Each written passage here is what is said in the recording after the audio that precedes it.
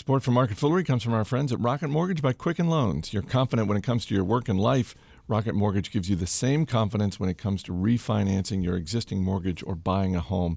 It lets you understand all the details so you can be confident that you're getting the right mortgage for you. Go to rocketmortgage.com/fool. It's Monday, July 10th. Welcome to Market Foolery. I'm Chris Hill. Joining me in studio today from $1 Million Portfolio, Jason Moser. Happy Monday. Happy Monday.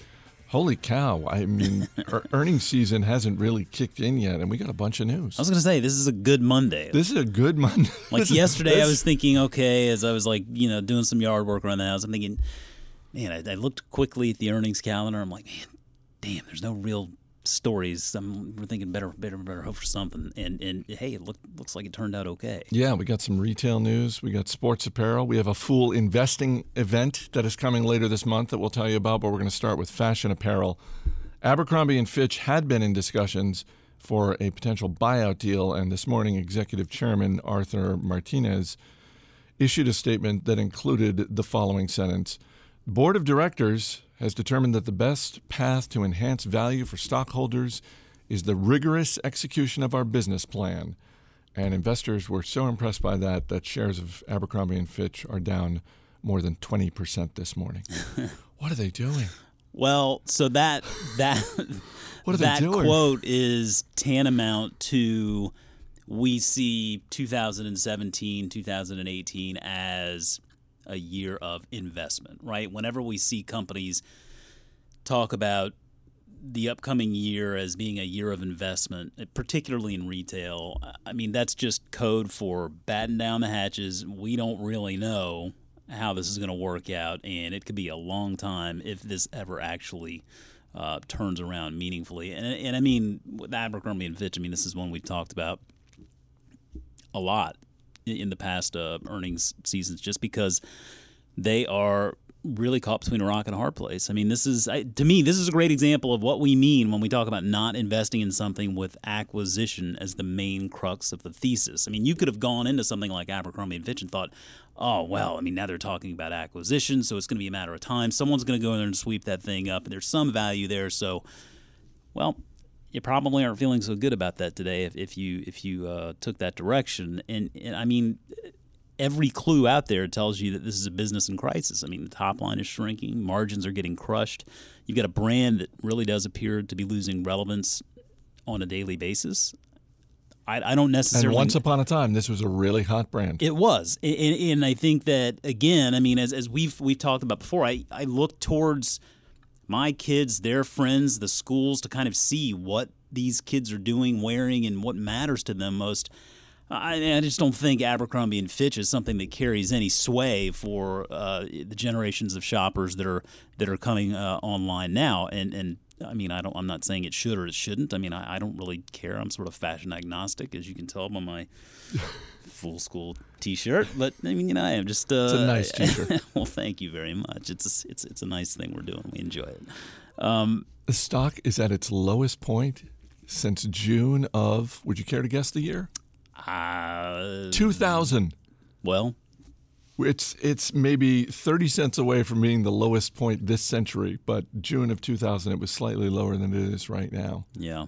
I mean, I don't know why anyone would invest in this business. I mean, it's not a fundamentally good business. Like every metric, every clue tells you, no, we shouldn't invest in this one. We'll take a pass. Now, does that mean that you couldn't jump in there today and perhaps make a couple of bucks if a deal is struck with some other party? Of course that could happen. I mean, but you have to sort of weigh the chances of that versus the opportunities for other ways to make money out there. And so for us, certainly as business-focused investors, I mean, this is one where there are enough red flags to warrant passing and not even thinking twice. Well, and to that point of someone's going to find value in it at some price. We've seen this movie before where Company X says, we're putting ourselves up for sale.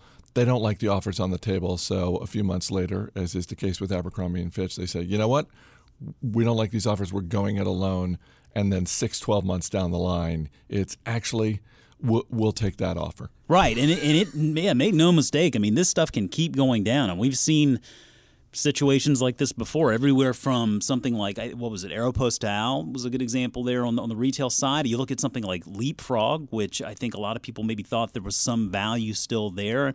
Same thing. Those things just eventually go almost to zero. So there's no reason why that couldn't happen with Abercrombie and Fitch as well. I just don't think the brand really holds any value whatsoever.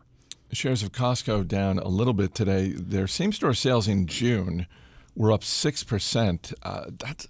We were talking earlier this morning. That's a good number. Yeah. For a retailer of that size, that's a good number. It hasn't really impressed investors, though, and I think you can look at the point where Amazon announced they were buying Whole Foods and draw a straight line from that point in time to where Costco shares are today. It's down about a little more than 15% just in the past few weeks. Yeah, I think with Costco, so the burden of proof with Costco, the burden of proof is on the bull to explain why they think this is still a 30 multiple stock. Okay, this is not a bad business by any means. I mean, I think Costco is a good business, and it's one that we owned in $1 million portfolio for a time, and we sold it, I think, back in May of last year or so. So it's been around maybe a year since we sold it, and it was in that 165 range, and the concern was just that. We thought, this is a situation where the retail space is changing very quickly. Obviously, e-commerce is becoming more meaningful. So looking forward the next decade, how attractive a proposition is that Costco membership, that Costco experience? And we felt like that just wasn't really the direction that shoppers were headed for the most part. And I think that what we are seeing is generally just a repricing on Costco shares. I don't think it's going to be a stock that commands that premium multiple that it once did. And I think it garnered that multiple because of a reliable membership model, very customer-centric management. And I think those qualities still exist today, but you get to a point where you're big enough to where it becomes more and more difficult to really stoke that growth. It's not like Costco is going to be able to keep on opening up stores left and right. I mean, we saw the same thing happen with Walmart. And, we saw the same thing happen with Whole Foods. And really, the Whole Foods-Amazon deal, that was really probably the best case scenario for Whole Foods investors right there. So it's not to say that Costco is a bad business at all. It's just that I think that going forward, the market is going to look at this stock from a little bit of a different perspective on the valuation side. If you look at the last 3 years, they've grown earnings at less than 10% annualized. The last 5 years, it's just right at 10% annualized. I don't know why that stock deserves that 30 multiple. I don't think it's going to get it. And so I think that what we're seeing is the market kind of repricing it a little bit. And I think there are some areas where they need to improve also. I was just looking at some of these numbers here recently. And since 2012, they spent almost $2.5 billion on share repurchases. And yet during that same stretch of time, the share count is actually up. Now, for a business like this, that is sacrilege. It cannot happen. You can't be doing that. I think the special dividend that they just paid out in May, I think that was sort of an implicit admission on management's part. They realized the headwinds on the capital gains side for the stock. They know the challenges they face, and I think they wanted to reward shareholders in another fashion. And I think that was a fine offer there. But when you look at it from the investing perspective, it's a different business today. It's a much bigger business than it was 10 years ago. And I think that shopping behavior is going to be far different in these coming 10 years than it was before. And I think that's going to present some challenges to Costco. Well, and when you think about growth opportunities for any retailer or restaurant for that matter, when you think about what is their physical presence and what is their track record in terms of opening new locations. And I think, I've talked about this before with Chipotle, with how,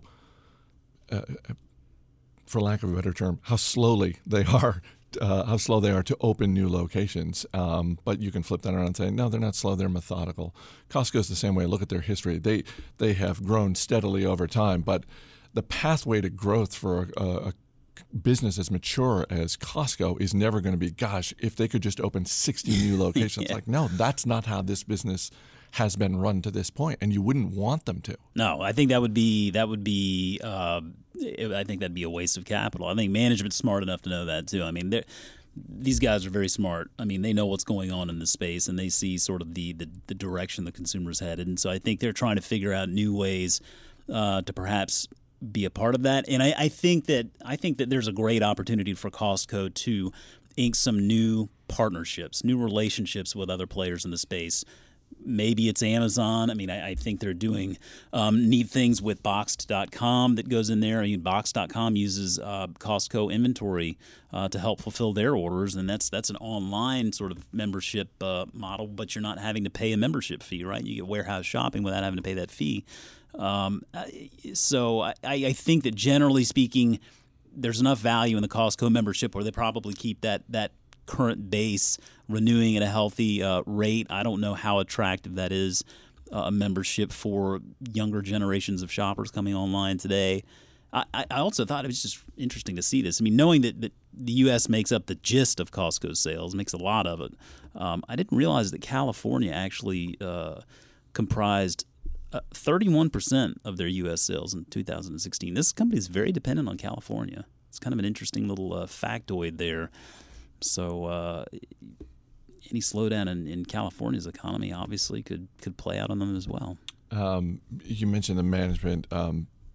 Craig Jelinek, who's the CEO, I think deserves credit for the job he has done in the wake of Jim Sinegal. I mean, Jim Sinegal, one of the truly great CEOs of the last 40 years, and leaving enormous shoes to fill. And Jelinek and his team are doing a good job. Yeah, that's a tough act to follow when you're following someone like Jim Sinegal, who just set just a great standard. He's got a wonderful reputation, and he left that business in good hands. And I think that Craig Jelinek has done a very good job. I think it's a far more competitive situation today and looking forward, perhaps than maybe he even anticipated. But I think, again, I mean, it's not to say it's bad business. I think that you have to look at it just from a sheer numbers perspective. I mean, analyst estimates out there have, by 2021, they're seeing $8.92 per share in earnings. Now, stick a 20 multiple on that. That gets you to about $180 a share.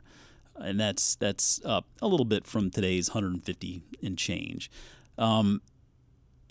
Obviously, a 30 multiple takes that stock price into the 220 range or something like that. But again, is that fair to assume that it's going to get a 30 multiple? I think if you look at this company's history, multiples are a bit high right now. I don't think they're going to stay at that lofty level for much longer. All right, before we get to more news, got to say thanks to our friends at Rocket Mortgage by Quicken Loans. Chances are you're confident when it comes to your work, your hobbies, your life in general. Rocket Mortgage gives you that same level of confidence when it comes to buying a home or refinancing your existing home loan. With Rocket Mortgage, you can apply simply and understand fully so that you can mortgage confidently. Because let's face it, that's what you want in that situation with all of that paperwork. To get started, go to rocketmortgage.com/fool. That's rocketmortgage.com/fool. Equal housing lender, licensed in all 50 states, NMLS, consumeraccess.org, number 3030. Thank you to everyone who came out last Friday evening to Steve Broido's photo exhibit in Crystal City. It was great stuff. A couple of listeners there. Jay, was one of our longtime fools who was at Fool Fest, was there. Wade came in from Reston. That's nice. That's a haul. That is a haul. Coming in from Reston. So thank you. And as I teased at the top of the episode, we have a Fool gathering later this month in Hong Kong. Yes, Hong Kong, July 29th. Tom Gardner's going to be there. David Kuo, our man in Singapore, he's going to be there. July 29th in Hong Kong. You can drop an email to radio@fool.com. And we'll email you all of the details for that event. But it should be a lot of fun. So, hey, if you're going to be – I'm not going to be in Hong Kong. Talk about a haul. That is a haul. Yeah. Also, on that side of the world, we are hiring for Motley Fool Japan. That's right, Motley Fool Japan. You can go to careers.fool.com and check out the job listings that we have there. Two caveats, I was told. You do actually need to live in Japan, and you need to be fluent in Japanese. So kind of like the Hong Kong event, I'm not qualified. I'm out for this. I was going to say, two big hurdles that I can't clear. Yeah, I think I'm going to just stay put. Two news items from the world of sports. Club Corp shares are up 30% today.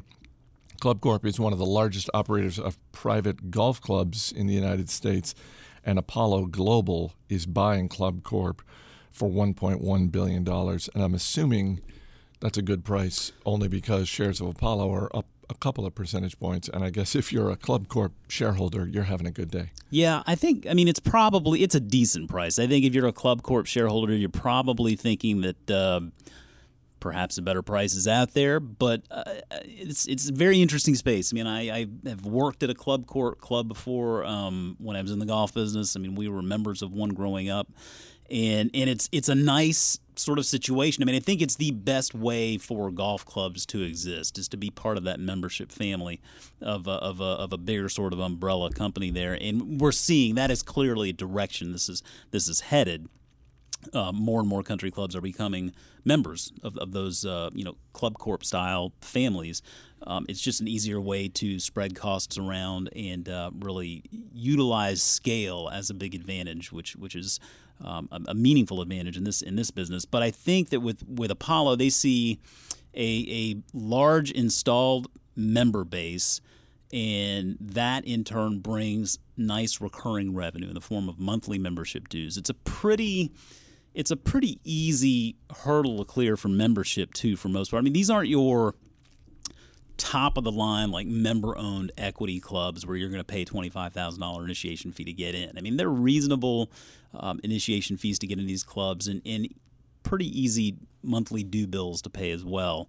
And I think that with Club Corp, they've done a good job of building up a family of good golf courses. I mean, the biggest problem golf has seen in the U.S. here recently is an oversaturation of golf courses. I mean, we just clearly had too many golf courses for not enough golfers, and so you saw a lot of golf courses that were really struggling. But the thing is, a lot of that saturation came on the public, on the daily fee side. So a lot of those daily fee courses that were meant to sort of open the game up to more folks who either weren't looking to become a member of a club or didn't have the financial means to do so, it gave them an opportunity to play. But that saturation resulted in some clubs really not being able to make up the cost of staying open. So the nice thing with these Club Corp clubs is that their memberships have maintained a pretty steady, consistent rate of renewal and modest growth as well. So I think that Apollo sees that as a good opportunity to kind of get this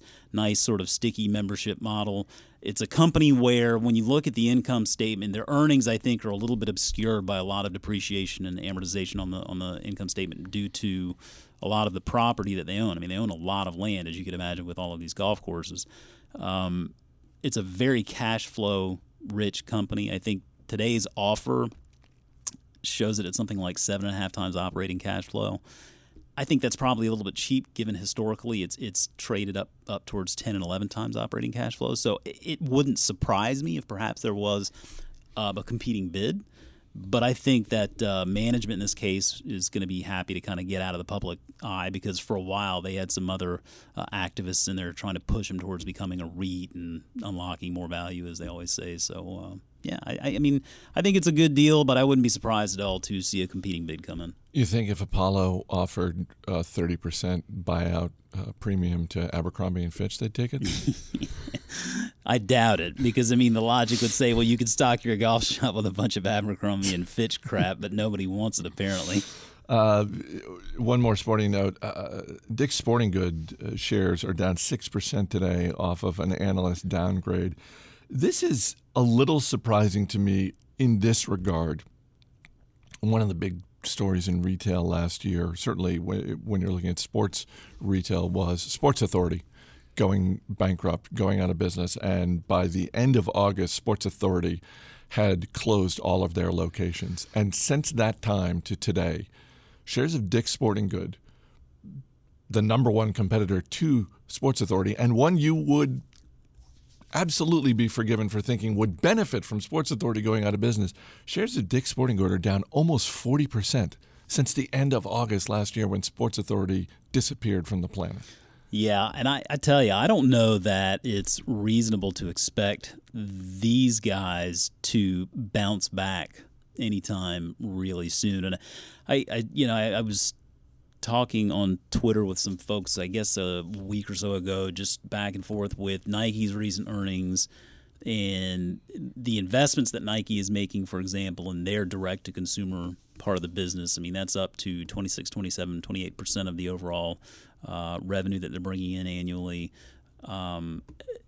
You look at Under Armour doing the same thing. I mean, they are investing more and more in their direct-to-consumer, which means they're relying less and less on the middlemen like Dick's Sporting Goods. And, I mean, I'll throw Foot Locker in there as well, which – I mean, these guys, Foot Locker and Dick's Sporting Goods, rely a lot on those two brands, on Under Armour and Nike. They sell a lot of that stuff, and I think in the case of Dick's Sporting Goods, I think that Under Armour and Nike combined make up for more than a third of their inventory they keep. So if someone's saying, well, I can just buy it directly from the source via Nike or Under Armour, why do I need to go to Dick's Sporting Goods? And clearly people are buying from Nike and Under Armour directly. In the most recent earnings release, Nike noted they've made more than $2 billion this last year in sales on their family of apps alone, primarily the Nike app. But Under Armour's doing the same thing. I mean, whenever I buy anything from Under Armour, I go directly to that app. I mean, they've got everything saved. They know what I'm looking for. So it's a very pleasant experience. It's easy. They're keying in on free shipping, free returns. They know what the consumers like. And it just makes the hurdle that much tougher for these physical footprints that Dick's Sporting Goods and Foot Locker hold. I mean, Dick's typically is going to be that big standalone store. Foot Locker, I think, is in a lot of malls, and they're not necessarily feeling all that great about that right now either. So I think that you look at Dick's Sporting Goods and Foot Locker, those are two companies I would be very wary of investing money in today. I mean, I'm not saying I'd short them, but I certainly feel like if you're going to invest in this market, it's easier to go ahead and invest in something like a Nike or an Under Armour, because the direction where that is headed in the direct-to-consumer, they are making all of those big investments, and they are paying off. I'm assuming, though, that Foot Locker does better in terms of revenue per square foot, just because the locations are so much smaller. Yeah, the locations are smaller, and I mean that's and certainly you have to get more drop-in traffic there than at Dick's. I mean, you go to a store that size, then you are intentionally going there, whereas if you're just walking around a mall, it's easy to just be, well, let's just pop in here. Yeah, I would imagine the traffic that goes to a Dick's Sporting Goods store, it's more intentional versus a Foot Locker, where certainly it's going to be intentional, but I would also think the percentage of just incidental traffic there is going to be much higher because of that mall setting. Again, I mean, when you look at those mall numbers, I mean, it seems like the traffic is dwindling, and we've talked about companies that have strong mall presences. I mean, Starbucks being one where thankfully it's so big and they have so many stores all over the world in all sorts of settings. I don't think they're going to feel the same kind of pinch that Foot Locker might, because that product that they're selling is so specific, and people kind of know when they're going there what they're trying to buy. Thanks for being here. You got it. As always, people on the program may have interest in the stocks they talk about, and the Motley Fool may have formal recommendations for or against, so don't buy or sell stocks based solely on what you hear. That's going to do it for this edition of Market Foolery. The show is mixed by Dan Boyd. I'm Chris Hill. Thanks for listening. We'll see you tomorrow.